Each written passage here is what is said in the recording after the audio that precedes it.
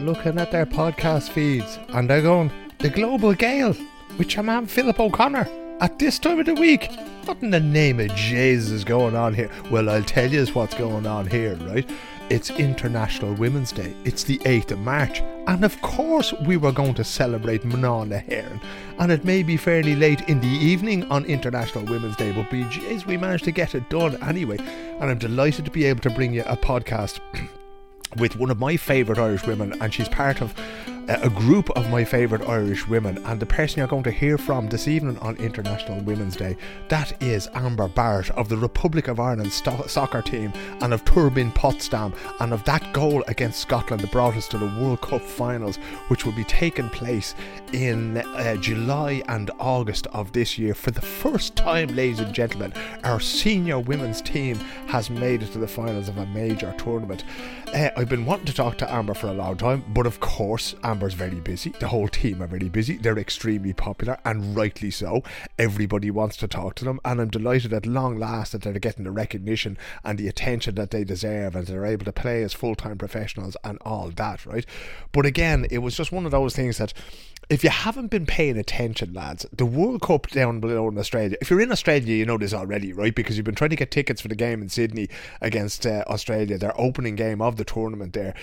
So you'll know that already. You have a whole handful of tickets, I hope, already. But for the Irish around the rest of the world, lads, this is going to be huge, right? It's going to be absolutely massive. Forget Italia 90 and 94, all the things the men did. That's all in the past, right? This is for a new generation, and it's for the women's team. And I can't think of a bunch of women more deserving than Vera and the girls who are in the team at the moment, and those who'll be in the squad, and those who've contributed to getting us there. Nobody deserves it more than they do. So I thought it'd be a great opportunity to start banging the drum for this one a good few months out from it, and to sit down with Amber and to have a chat about her life in sport and her time in football, and of course that goal against Scotland and that kind of thing, right? If you're involved in marketing, if you're involved in sponsorship, if you're involved in media whatsoever, and you're looking for coverage, get in touch with me, because one way or another I'm going to try to get myself down there. I'm not going to miss this. I've been covering women's football for years, and I'm not going to miss this one. And I do think there's a huge opportunity. Media houses will always tell you they've no budget, right? Because they have to pay some fella in a big corner office to make the decisions, but they don't know anything about reporting, right? But if you have a big brand, if you're somebody who wants to get involved in this, let's do it that way, right? Sponsored content, let's go down that route. Philip@ablana.se is the way to get into that, right? And if you want to support this podcast, the Global Gael podcast, the Irish in Sweden podcast, and all the other things I do, you go to patreon.com, Arrowman in Stockholm, and you can get it done there, right? But if you can, support me. But the most important thing, lads, the most important thing of all is to be supporting the girls in green this summer when they play in the World Cup. Without further ado, on March the 8th, I am very, very proud to present the one and only Amber Barrett from Milford in County Donegal. Fanny standing firm. Now it's O'Sullivan. And there's the run of Barrett. And Barrett's given herself a chance here. Amber Barrett in on goal. Amber Barrett makes the breakthrough. That was sheer brilliance from Amber Barrett. The first touch to take her clear was absolutely terrific. And Amber Barrett kneels in celebration in honour of the Donegal folk who passed away in the disaster in Creasla. What a moment for the Donegal girl. It's brilliant from Amber Barrett. We spoke about her coming on, and what's the team going to play into her strengths? To talk about her, she's a perfect example of running off the shoulder of the player. It's what she's good at, it's what she's done her whole career. And she's got that moment. It's a great ball through from Denise O'Sullivan. It's a brilliant, calm, composed finish. Absolutely brilliant for Amber Barrett, and I'm absolutely delighted for her as well, because she's a player who's had to be patient at times throughout this campaign. She got her start against Georgia and again had to wait again, and here we come. Here she is coming on to score one of the most important goals in Irish women's football history. Could we start at the very beginning? What's the first memory you have maybe of kicking a ball in Milford, County Donegal? Well, I think the first memory I have is probably with my two brothers. When we were very, very young, we were always out the garden. Dad always had us, the three of us, out kicking ball. Probably more so Gaelic football at the start, even the really basic things. But between that and my cousins, who literally all live really, really close to me, every evening we were out in the garden until the parents called us home, whatever, until it was pitch black. And that's probably the earliest memories I have. Amber, did you ever feel in any way different, you know, when you were playing with the boys, playing with your dad and that? Was there girls among your cousins, or did you realise in any way, because there wouldn't have been a load of clubs that had teams for young girls up in Donegal at that time, or anywhere else in Ireland for that matter? Yeah, well, I think with the cousins, like there was a couple of girls that were involved, and I think with that, we were the ones that we did stay around then later on playing football. But after that, there bar a couple in school, there was very, very few girls involved in the football. Like even at break times in school, like you literally could handpick maybe one or two of them that would have joined in. And I think that was the thing, that when we went then to play in the local club, there was only a couple of girls that played. And then obviously when they changed the rules, I think it used to be up until under 14 you could play with the boys team, but the year I was there they changed it to under 12s, and I thought that was a big letdown for me, because I really enjoyed playing with the boys, because you know I did quite well against the boys, but also it's that little bit more, they treat you like a boy, like they do, which was the best thing about it as well. But yeah, you could tell that there wasn't that many girls knocking around, it's fair to say. Was that hard? Because, I remember Caroline Graham Hansen, who plays for Barcelona in Norway. I remember talking to her about this, and she was playing with boys all the way up and that. And she kind of used to get annoyed on occasion that there weren't girls who were as interested in playing the sport as you were. Because even if there were girls who were interested in football, maybe it didn't extend to sticking on a pair of boots and joining a club and training twice a week. And especially those of you who turned pro later on then, you were kind of obsessed with the game.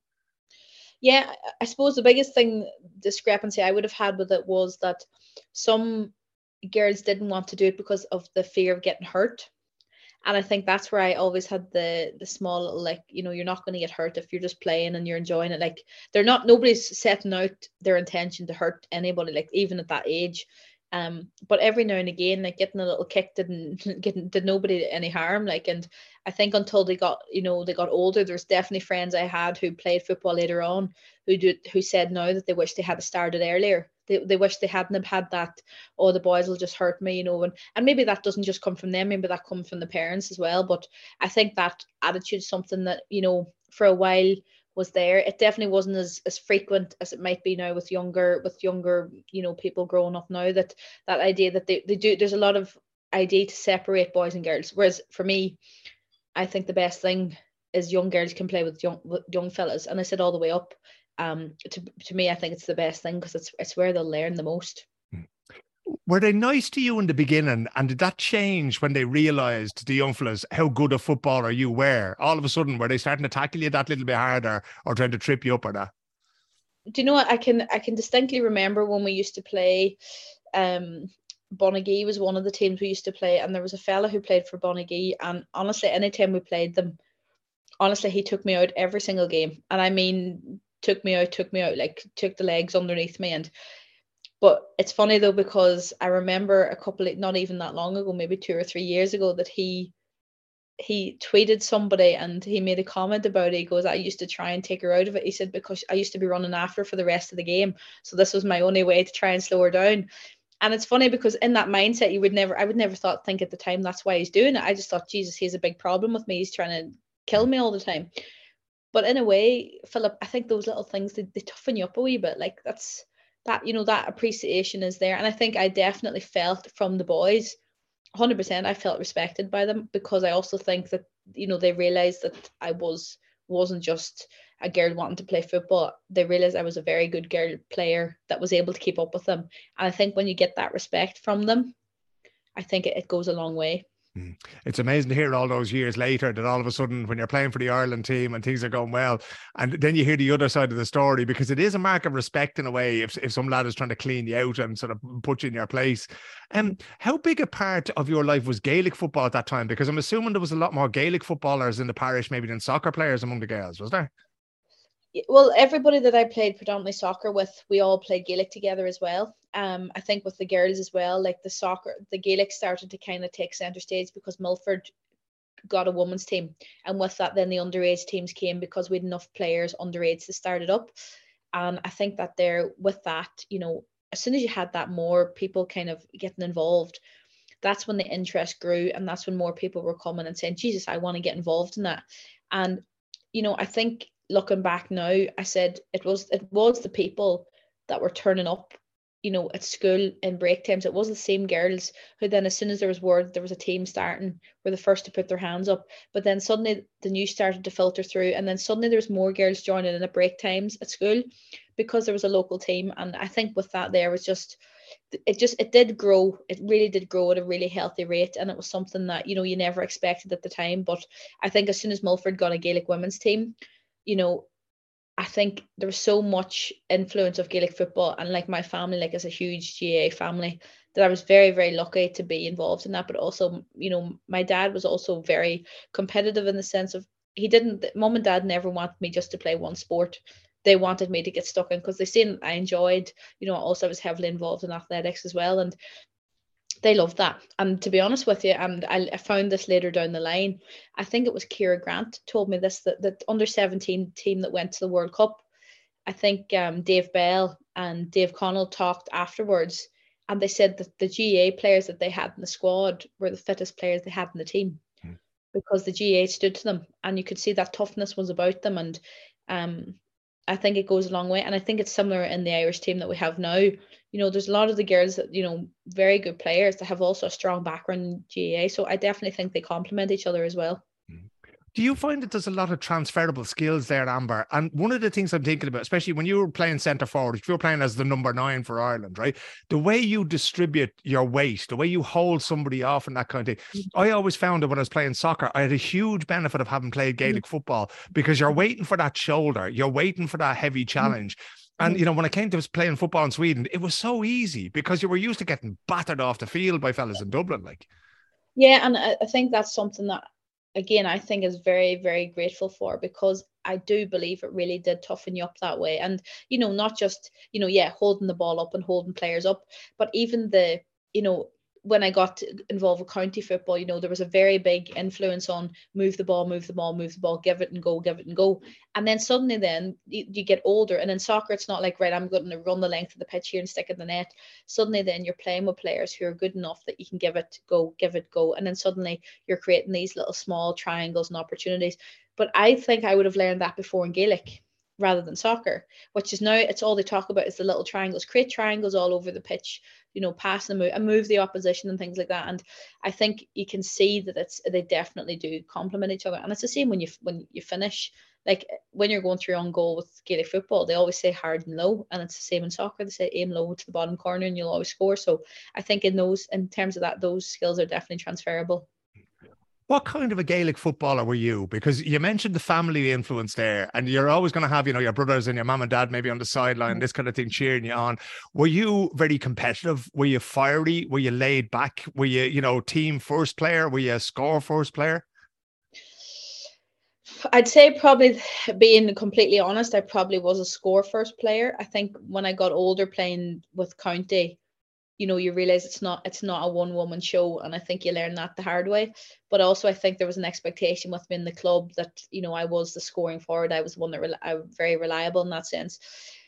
Philip, regardless of what I do in my life, whether it's it could be a community game, it could be a charity run, I always take that competitive side into things, and that's something I'll never lose. I think as soon as I lose that is the day I need to stop getting involved in sport, because I think it's so important to have that little burning desire in your belly to win games and to be competitive and to win and make tackles, to make blocks, to score points, score goals, and that feeling of doing that is fantastic.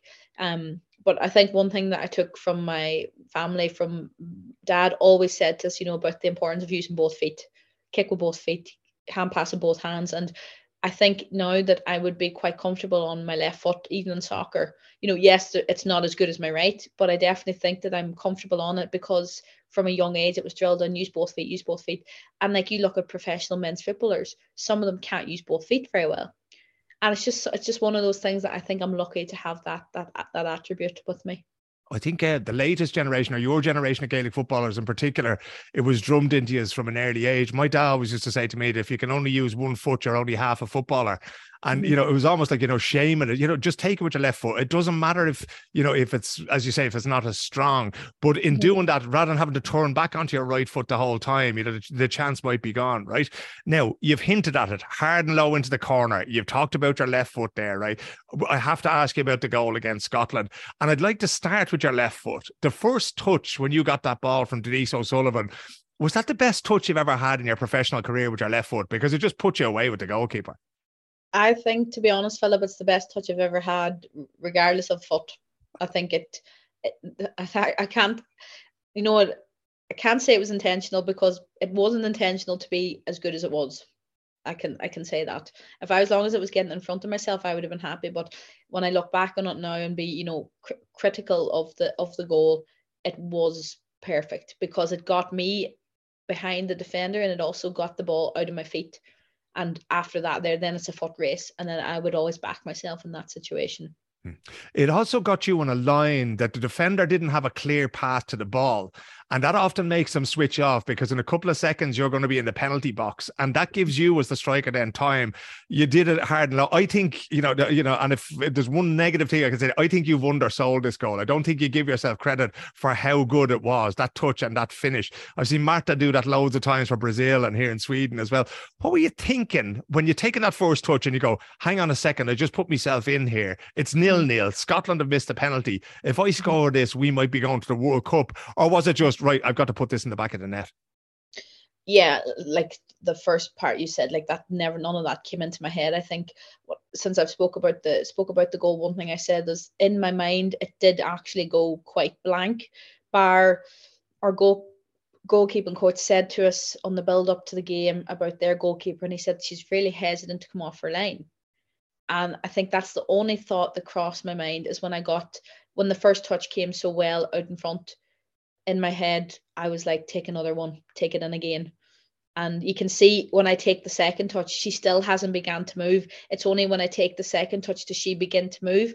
And I think as soon as I seen her coming towards me, it's, another thing they always say to you in the striker, especially when you're going one-on-one with the keeper, don't wait till the keeper's set. The big toe now,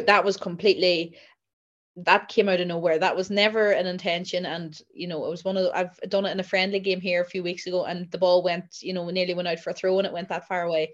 But after that there, I think, don't wait for the goalkeeper to get set. And they're just small little things. But you have to remember, Philip, this happened in a 2 or 3 second period. So I can't, say there was this unbelievable clear train of thought with it. The only thing I was thinking about was what Jan Willem had said to us during the week about their goalkeeper, and taking that second touch in to get a wee bit closer to goal. There's somebody once asked Alan Shearer what goes through your mind in a moment like that, and he said absolutely nothing. It's just, you just do it. It's instinct. It's that thing.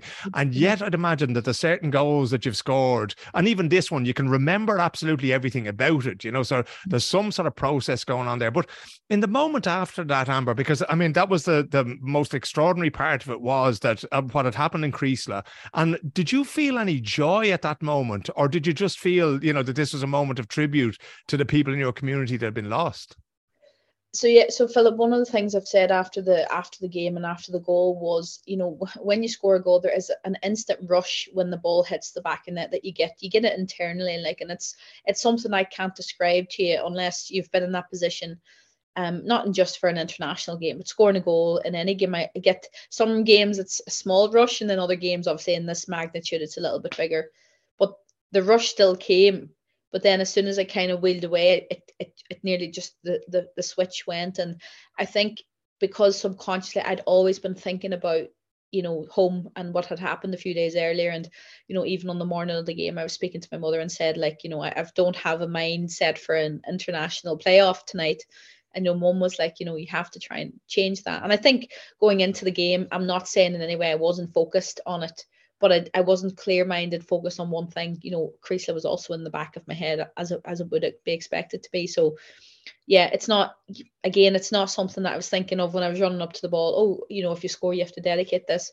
I think it was nearly just a natural reaction to the moment, because it's like I've said, it was a brilliant moment for me and for the team.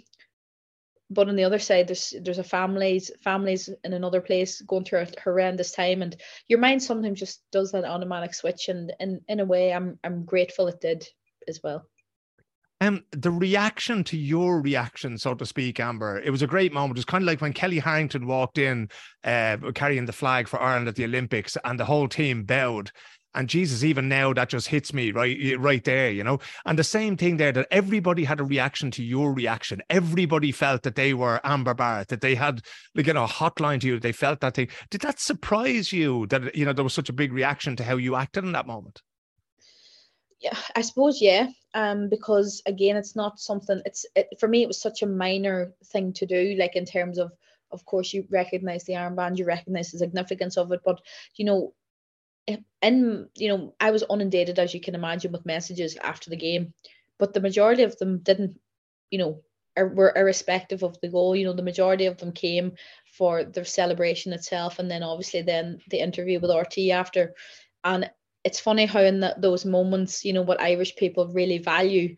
And I think, you know, my dad said to me that, I think a friend of his at work had mentioned, he said it was the poignancy and the eloquency of that moment, you know, when someone's just done something historical, that they can actually think about something else. But to be honest with you, Philip, I think that's exactly what our team epitomizes. You know, it's never it's a selfless thing that we do to play football, but you know, we do it every day because of not just us for now. We do it to clear paths for people in the next 5, 10, 15, 20 years. And I think the fact that our team, and you know, I always talk about it after, but my reaction to the goal, and then you have Katie's reaction directly coming to me. And I can't emphasize how important that was for me afterwards to see that, because again, that's your team captain, that's your leader. And Katie has no, you know, connection to Donegal in terms of what happened up there or anything. But again, her moment wasn't, right, let's, you know, big crazy celebration. It was just really calm and respect my reaction to it, and something like that there. You can't teach people that. That's just a natural leadership quality that she has, and it epitomizes our team as well. It seemed to me like you were representing Creasa and Donegal, and Katie in that moment represented the rest of us in Ireland in being there with you. And it was one of the most powerful things I've ever seen in sport. What else is it, Amber, that makes this team? Who is this team? Because there's an awful lot of people, you know, for better or worse, who are only getting on the bandwagon of the girls in green now, despite all the great things that you've done and the near misses over the last few years. Now we're in the World Cup. How would you describe this team to somebody who's never seen them play before? I think the most important thing I would say, first thing, would be selfless. I said completely dedicated to a cause greater than their own. Hardworking, dedicated, trustworthy. They epitomize everything that it means to be. And it's kind of funny on International Women's Day that you asked me this question, because they are what I would say as such strong characters on and off the field. And not just, you know, with the snare that happened that week in Creasla, but there's been so many issues that have come up, personal issues with people, and they've just been absolutely brilliant. How they just, you know, it's just that little conversation. And even, do you know what, it's even sometimes they try and take a lightheartedness about something, and they just suddenly they put somebody at ease. I think when you ask any new player that's come into camp, you know, at the start of camp, you know, obviously the nerves, you're coming into camp, it's always a nervous experience, young or old, regardless.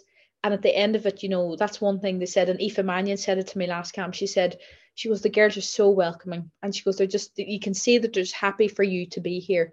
And there's no like egos of, oh, Jesus, she's here, she's going to take my place. There's none of that. It's just like, look, she's here, you're very welcome. We all get the same chance at training, and we're all going to go out and enjoy it. And I think that's what it is. And I have to as well comment, Philip, the intelligence. They are ferociously intelligent. Everybody has a level of intelligence that is all beyond the next person. Like, you know, you have a team of doctors there. Like, you have more than, you have Harriet Scott is a doctor. Keir Grant is a doctor. I think Katie thinks sometimes she's a doctor, but she's not. But you have this huge level of intelligence, and it's so well reciprocated with the rest of us, because you're just learning from every single person that's beside you. Is there a lot of crack in the camp? Because, you know, there's previously Ireland would have been looked at, you know, as, we're along for the ride, we're having a bit of gas and a few drinks here and there, a bit of a sing-song and that kind of thing. Is there a lot of that, or do you manage to strike a balance between that and the serious and complicated business of modern international football? No, I think we've really, really have struck the balance, and I think we've got it absolutely down to a T. And I don't know if it's been publicly talked about a lot, but we played the night before we played Scotland. Obviously, you have the I think Katie and Vera have to go for the last, the press conference, yeah. Press conference and the interviews and all that there. So all that there. So anyway, we had to come to training, but things had been a little bit delayed. So we actually had to wait an extra, I think 15 to half an hour in the change room. So we're all waiting around, and next thing, I think it's Nifa, he says, right, we'll get put a bin on that end, and we'll line up on either side facing someone. We're going to header the ball over and back, try and get it in the bin. This is on the eve of arguably the biggest game in Irish women's football. And honestly, if you'd have been standing outside, you would have thought that there was a party going on, because we were just in raptures, the noise, the atmosphere, the intensity of, because we got it a couple of times really, really close. And you're talking like 20, 25 players headering the ball over and back to get it into this small little bin. And honestly, after that there, I don't think there was a doubt in anybody's mind that we were going to win the next day, because, and Vera always says that training we did in Hampden Park was the best training we've done. And that was what was happening 20 minutes before. So we know how to strike the balance. We know how to, we're focused, we're ready. But here, look, we've just had a bit of a laugh, we've had a bit of crack, and we've managed to turn it. And I honestly think it's one of the reasons why we've been really successful. You mentioned, I was going to say Katie Taylor. You mentioned Katie McCabe. Now, she'd kill me for saying that. She's one of the leaders in the team, the most obvious leader in the team, really slick media performer, brilliant when she goes up at the press conferences, says all the right things.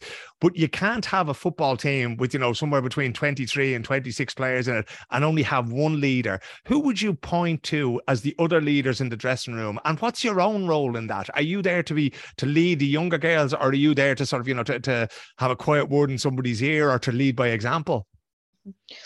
I suppose like the leader question comes in all different ways. Like I think you have your standouts, you have your Diane Caldwells, Louise Quinns, Katie McCabe's, Denise O'Sullivan's.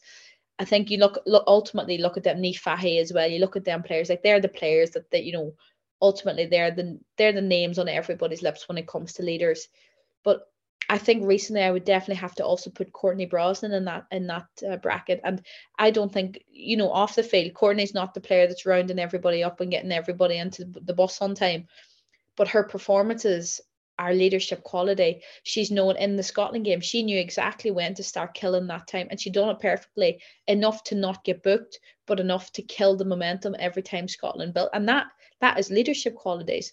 You have Anya O'Gorman as well, who's, 100 and plus caps now, and there's just again all different ways of being leaders. I think in a personal way, I think I would also see myself as a leader in a different way. Obviously when we're in training, we usually do the starting 11 versus the team, the subs team, and I think that in that instance when I'm not playing, I would like to really say to the girls, look, we're not in the 11, but we're going to make sure in this training that we do it so well. The Vera's like, Jesus, I have to have a look at some of them girls because they've made such a marker. And I think another thing I take pride in is that I try and I think always welcome anybody that's come in for the first time and, put them at ease and, no, there's no stupid questions. If you need anything asked, there's loads of people that are willing to help. But, I'm not just the only one. There's a lot of players that I would also point in that. But to be honest with you, I think everybody has some form of leadership quality. We have some of them that have to be loud and proud. We also have the little quiet leaders who just go about their business effectively. I think Harriet Scott's a prime example of that. She's just always consistent, always consistently good. Same with Jamie Finn, always consistently good. And then you have Heather Payne, who's not she's not a loud person, but you see her work rate. And for me, that sets the standard of everybody, because I'm like, Heather's after running 12.5k. That's what, if you're going to do that role, this is what Heather does. You have to do equally. And for me, from my position, I look at Heather in that sense of, I really need to push myself to get to that level because that's what's expected. But there's so many. Honestly, Philip, we're inundated with leaders, to be honest with you. Heather's absolutely phenomenal. I get tired just watching her play football because she just runs and never stops. And a player, you look at something and you go, that's a hopeless case there. And by Jesus, she'll either get it or she'll almost get it, Karen Duggan, I think the other day, was saying that she'd like to see a sort of a slightly more tactically expansive Ireland. I'm not 100% sure I'd agree with her after seeing the games against Sweden, both here in Sweden, in Gothenburg that time, and in Dublin.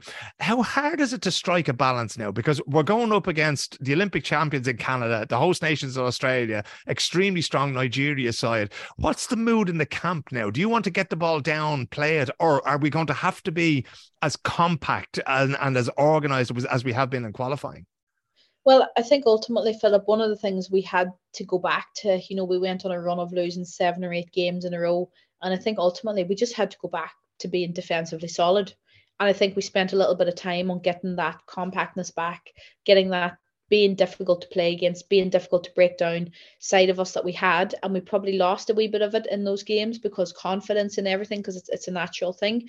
Suddenly we get it back, and I think it was you that done the article that said it was the first game in 11 years that Sweden had dropped points at home. That's correct. And yes, we had the free kick, but we also had a couple of other opportunities where we caught them on the break, where, we could have got something else out of it. Yes, of course, it was a backs against the wall. But when we're defensively solid, the rest of it is really possible. And I think, at the same time, when you've got something that's got you this far and it's worked so well, do we necessarily need to change it? Not so drastically, but I know Vera's always trying to build on it. And like the last camp that we had there, we spent a lot of time trying to work on that mid to attacking frame that, we're trying to improve it all the time, because we know, as we said against Scotland, Vera said, we're only going to need 1 or 2 chances. But, if you get 5 or 6, your chances of winning are that little bit more increased because you've created more. And the thing is, we have the quality of players to do it. So I think it is just a matter of time before everything comes together in that regard. The ball, of course, that Denise O'Sullivan played to you for that goal against Scotland was one of those perfect things where the two of you seem to be on exactly the same wavelength. Is that the way throughout the team now, that when Katie McCabe gets the ball, do you have to think or can you just go? Do you know what's going to happen with her, with Heather, with Denise, with the creative players when they get on the ball? Or do you find yourself having to check your run a little bit and saying, I don't know what she's going to do here? No, I think everybody's definitely on the same page. And I think that any player that plays in that position, especially the forward role, Vera has it very well drilled into what she wants. And she also has it drilled into the likes of Katie. When Katie gets the ball in those positions, what does she want Katie to do? And with that, then that means that, okay, Amber has to be in the right position. So there's been times, of course, in games when Katie's played a brilliant ball up the line and maybe Heather's not reacted to it because maybe Heather was on a different wavelength. That's natural. That's football. But I think in general, I would be fairly confident if me and Vera sat down tonight and talked about the role of the centre back, I'd be able to tell her, because we've all sat through the meetings, we've all sat through the detail that's gone on, and I think in that regard, everybody is singing off the same hymn sheet. There's a huge apparatus around a Women's World Cup, right? They have, a media day a few weeks beforehand. You all get your pictures taken and that kind of thing. And all these things are thrown up in the TV broadcast. You do social media stuff in the bank for FIFA, this kind of thing. Are you all prepared for that? Have you all spoken to, the girls that you play with in Germany, or the girls that maybe Katie plays with, Stina Blackstenius at Arsenal? Do you know what's waiting for you now? If you're in the squad and you get to Australia, do you know what's waiting around the corner, Amber? Well, Gareth has tried to have that conversation with us. He's tried to, emphasize what's going on. And I think we haven't really taken it fully on board yet, because, of course, the closer to the time it gets, it's going to be absolutely bedlam. Personally, I haven't had those discussions with anybody about what to expect. I'm sure Katie and those that have played are playing or played with players that, have experienced a World Cup, what it's going to be like. But yeah, I think it's going to be one of those experiences that you just, until you're there, it's just going to hit you like a ton of bricks. Like, really it is, because again, 32 countries in the world are going to be in this one place for, a major tournament. And I still sometimes feel up the fact that Ireland's there is still just, it's just an unbelievable thing to be able to say out loud. Is it something you can look forward to, Amber? And again, nobody's saying that this player's going to be in the squad or this player's not going to be in the squad, but those who got us there are likely to be there. Is it something that you can look forward to, or is there a certain amount of trepidation just because we haven't been there before? I think you can look forward to it. I think it's definitely still a case of, we still have a lot of football personally to play, like, with our leagues and everything. Like, most of us don't finish until the end of May. So, like, we're still going to have that in the back of our minds, that we have to be focusing on the club football, that situation that we're in now. But I think, Philip, if you're not thinking of Australia in June and July, I think, you probably shouldn't be putting yourself in, because I think even people playing that haven't been called into the team, should be having it on their mindset, because this is, 23 to 26 players are going to have the opportunity to represent Ireland in the World Cup. And I think everybody in Ireland will want to be one of those 26, young and old. So I think in that regard, you have to enjoy it. You have to enjoy the build up. You have to enjoy the work you're doing now for it. You have to enjoy maybe the extra runs, the extra sessions you're doing to get yourself ready for it. And then just seeing where it goes in the summer. And yeah, it's something you have to be looking forward to. What do you expect the reaction to be? Because we've seen over the last few years, I remember talking to Pia Sundhage in 2019, just before the World Cup in France.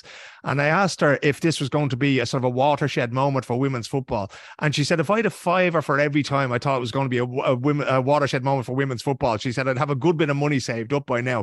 But now we've seen England win the Euros. We've seen a huge amount of people, even in Ireland, when we went at the women's Euros, watching it. I've never had as many people contacting me on social media. I'm sure the same was for you.